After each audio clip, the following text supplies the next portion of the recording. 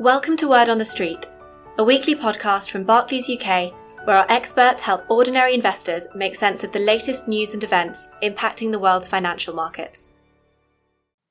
For this special edition of Word on the Street, Phil Attreed, Head of Investment Consulting, Senior Government Relations Expert Sophie Traherne, and Chief Investment Officer Will Hobbs discuss Sunday's announcement on reopening the UK economy and look at how the UK compared to other similarly placed economies, why Wales, Scotland and Northern Ireland are planning a different path, and where the Brexit negotiations are in the midst of all this. Hello and welcome to another Word on the Street special. This time we're covering yesterday's hotly anticipated press conference on how the UK plans to relax containment measures. In order to do this justice, we welcome back Sophie Traherne, our resident government relations expert, and Will Hobbs, our Chief Investment Officer. Sophie, I'll start with you if I may. There was quite a bit of build-up to this statement. First question, did it live up to expectations? And can you give us an outline of what the plan looks like for the coming months? Yes, so we had the Prime Minister's address, as he said, to the nation last night, where he set out what he called a conditional plan to ease the lockdown. So essentially this plan will progress as long as we continue to see progress across the 5 tests which the government previously set out. And as a quick reminder, these tests include protecting the NHS, seeing a sustained fall in the death rate, seeing sustained falls in the rate of infection, getting confidence in the supply of PPE, and ensuring that we don't risk that second wave, so keeping the reproduction rate, the R rate, down. And this is very much a cautious approach, and the Prime Minister stressed that the government will not hesitate to put the brakes on if things do go backwards. And this will all be monitored through a new COVID alert system, which will measure this R rate and determine how quickly lockdown restrictions could be eased. So there are 5 levels of alert. We're currently at level 4. And to directly quote the Prime Minister, he said last night that the lower the level, the fewer the measures, the higher the level, the tougher and stricter we will have to be. So, this is all about monitoring and trying to move to the next level, but, only when appropriate. So to start step 1, we see this week the government making some changes. So guidance for work will change with anyone who can't work from home. So those in industries like construction or manufacturing should be actively encouraged to go to work. But you should, however, avoid public transport if at all possible. And then from Wednesday, unlimited exercise throughout the day will be allowed, including being able to play sport outside, sit in parks, etc., but only with members of your own family. And this all coincides with a change of government messaging. The previous slogan of stay home, protect the NHS, save lives has now changed to stay alert, control the virus and save lives. Government clearly trying to move the messaging and the narrative on this virus on. And I think looking forward, the Prime Minister has also set out a rough timetable for additional easing. So step 2 is that at the earliest, by the 1st of June, we'll see a phased reopening of primary schools and some shops. Then step 3, at the earliest by July, is the government hoping to be able to reopen at least some of the hospitality industry, which obviously has been particularly hard hit by the virus. But I think we need to be clear here and go back to what the Prime Minister said near the start of his address last night. He said this was the first sketch of a roadmap for reopening society. So clearly a lot depends on how the outbreak progresses over the weeks and months ahead, and nothing at this stage is set in stone. Quite a lot to digest and clearly showing the complexity of this exit. Will, turning to you, we were talking ahead of the weekend about how the world economy is throwing up some pretty staggering statistics at the moment, data that's beginning to describe just how difficult things have become for many of the world's people. I'm assuming the UK is really in the same boat here. Yes, I think that's probably right, Phil. Again, a word of sort of caution here. I think that cross-country comparisons are worth quite a bit less than some commentators seem to want at the moment. Maybe in the total absence of competitive live sport, many are trying to fill the void with some kind of international coronavirus derby. But whatever, I think, yes, the UK economy is experiencing the kind of hard stop in many parts of the economy, which, like elsewhere, the data is really quite struggling to describe in many ways. The statistical framework with which we measure our economy was simply not designed to capture this kind kind of this kind of economic event. So, in the UK, you found that new car registrations were down 97% in April. Some aspects of the labour market look as bad as anything we've seen in at least a couple of decades. And the Bank of England's projections you saw last week. The headlines were grabbed by, they suggested that, or analysts there suggested that the first half of the year could see the fastest and deepest recession since the Great Frost of 1709, when the coldest winter for 500 years froze large chunks of the an already struggling UK and indeed European economy. I think the point is, though, that we'll be able to properly put this downturn into perspective when we see what the recovery looks like. And that really, that's for the world and for the UK. Quite well. And the weekend, just on that sport topic, just seeing the Bundesliga struggling to even get their league started without sort of one of the teams who are already dropping. So again, demonstrating the complexities of the whole situation.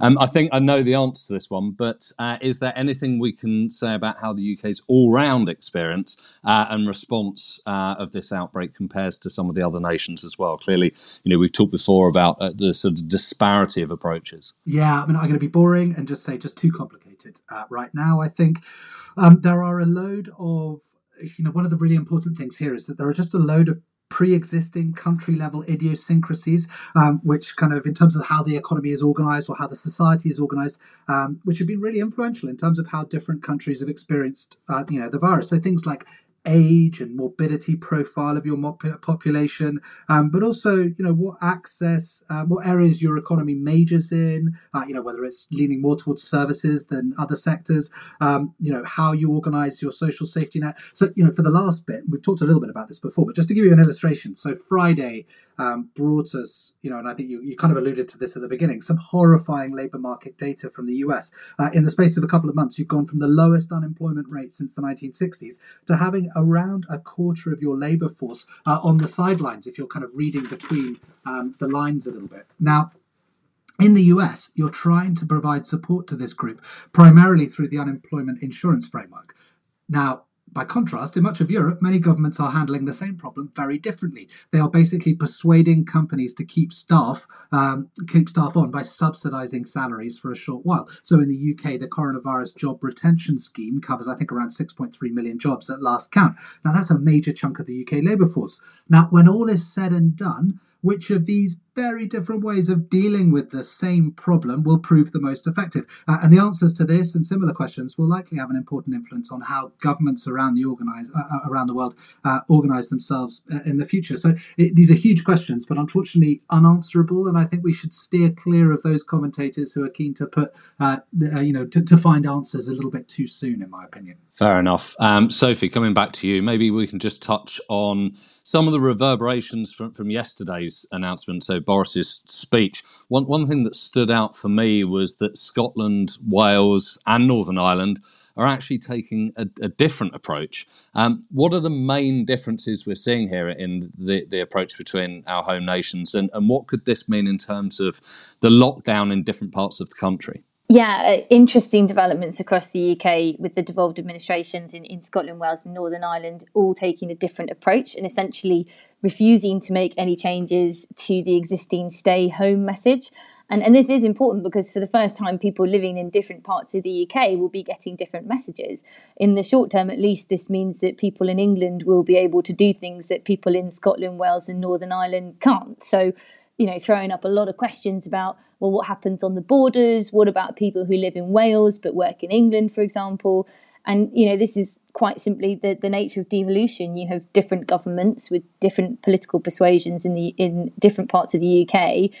They all have their own powers over certain areas of public life, their own parliaments, and they've decided to take a different approach. So it will be interesting to see how this actually works in practice. It's also quite interesting that there were also some calls in Manchester to not relax the lockdown restrictions in the city. And the Greater Manchester Mayor, Andy Burnham, has been also supposedly pushing for regional representation at the government's COBRA meetings. So, kind of showing that English devolution is also having its say and raising the question about a difference of approach across the English regions.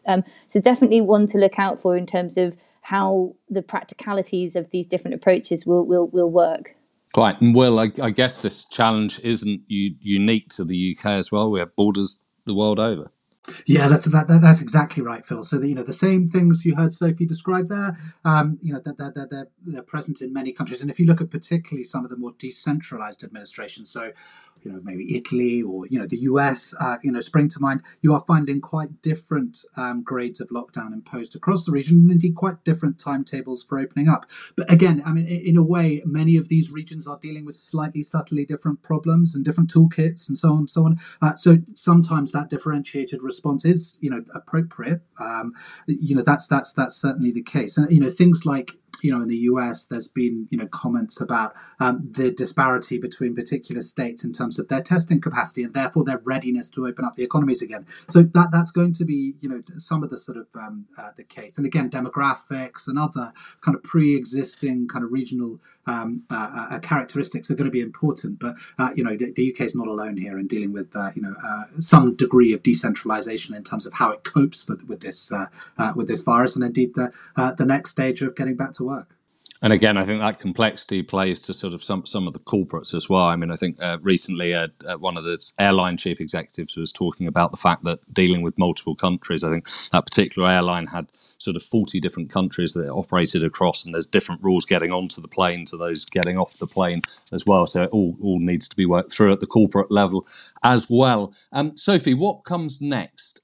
We have Prime Minister's statement in Parliament today. What about the rest of the week? Yeah, so we've got the statement this afternoon, and also the government will publish the full details of the plans to start easing the lockdown across England. And that will be quite interesting because that will be where we see more of the details of things like the number of people that you can go out and see potentially if you do go to the park. So there'll be a lot more detail fleshed out in this document. And I imagine the questions raised from the opposition, but also Tory MPs this afternoon in the House of Commons will continue to dominate the rest of the week. So, for example, some MPs think that he should have gone further and the lockdown should be coming to an end. Also questions over things like the NHS tracking app and pilot in the Isle of Wight. Labour leader Keir Starmer has already been quite critical. She might have seen in the coverage of the Prime Minister's statement saying that the government are presenting mixed messages and they need to be a lot clearer in what they're asking the public. There are also still questions, of course, over PPE and the rollout of testing. So lots to dominate this week. We're also probably going to get a statement from the Chancellor, Rishi Sunak, about the planned extension of the government's job retention scheme beyond the end of June. So just as a reminder, this is the furlough scheme, and there were quite a few reports over the weekend about this and speculation that it will be extended until September. And although nothing is confirmed, the government do know they need to address this potential cliff edge coming up for many workers and employers. So it's going to be another very busy week for the government as they try and move the country forward. Quite. That furlough cliff edge, as you say, is very much going to be on an awful lot of people's minds over the course of the next week or so. One thing we haven't mentioned for a while is Brexit. So I saw that the US and UK were talking trade over video conference last week. Where are we with Brexit? Is it still feasible to hold the same Brexit timetable as before? So, yeah, good question. The third round of Brexit talks on the future relationship between the UK and the EU are actually set to begin today. So the talks are still happening. The briefing around these negotiations has not been very positive. EU officials have called on the UK to show a willingness to make progress, noting that they were very disappointed with the last round. And you may have also seen comments from the Deputy Prime Minister in Ireland saying that progress has not been good in the last couple of rounds, and essentially warning that there's not enough time to complete a deal before the end of the year. So fairly negative noises going into this third round this week. But, I suppose there was always going to be an expectation that these stages would be difficult regardless, and that if a deal was to be done, it would probably be done at the 11th hour in the autumn.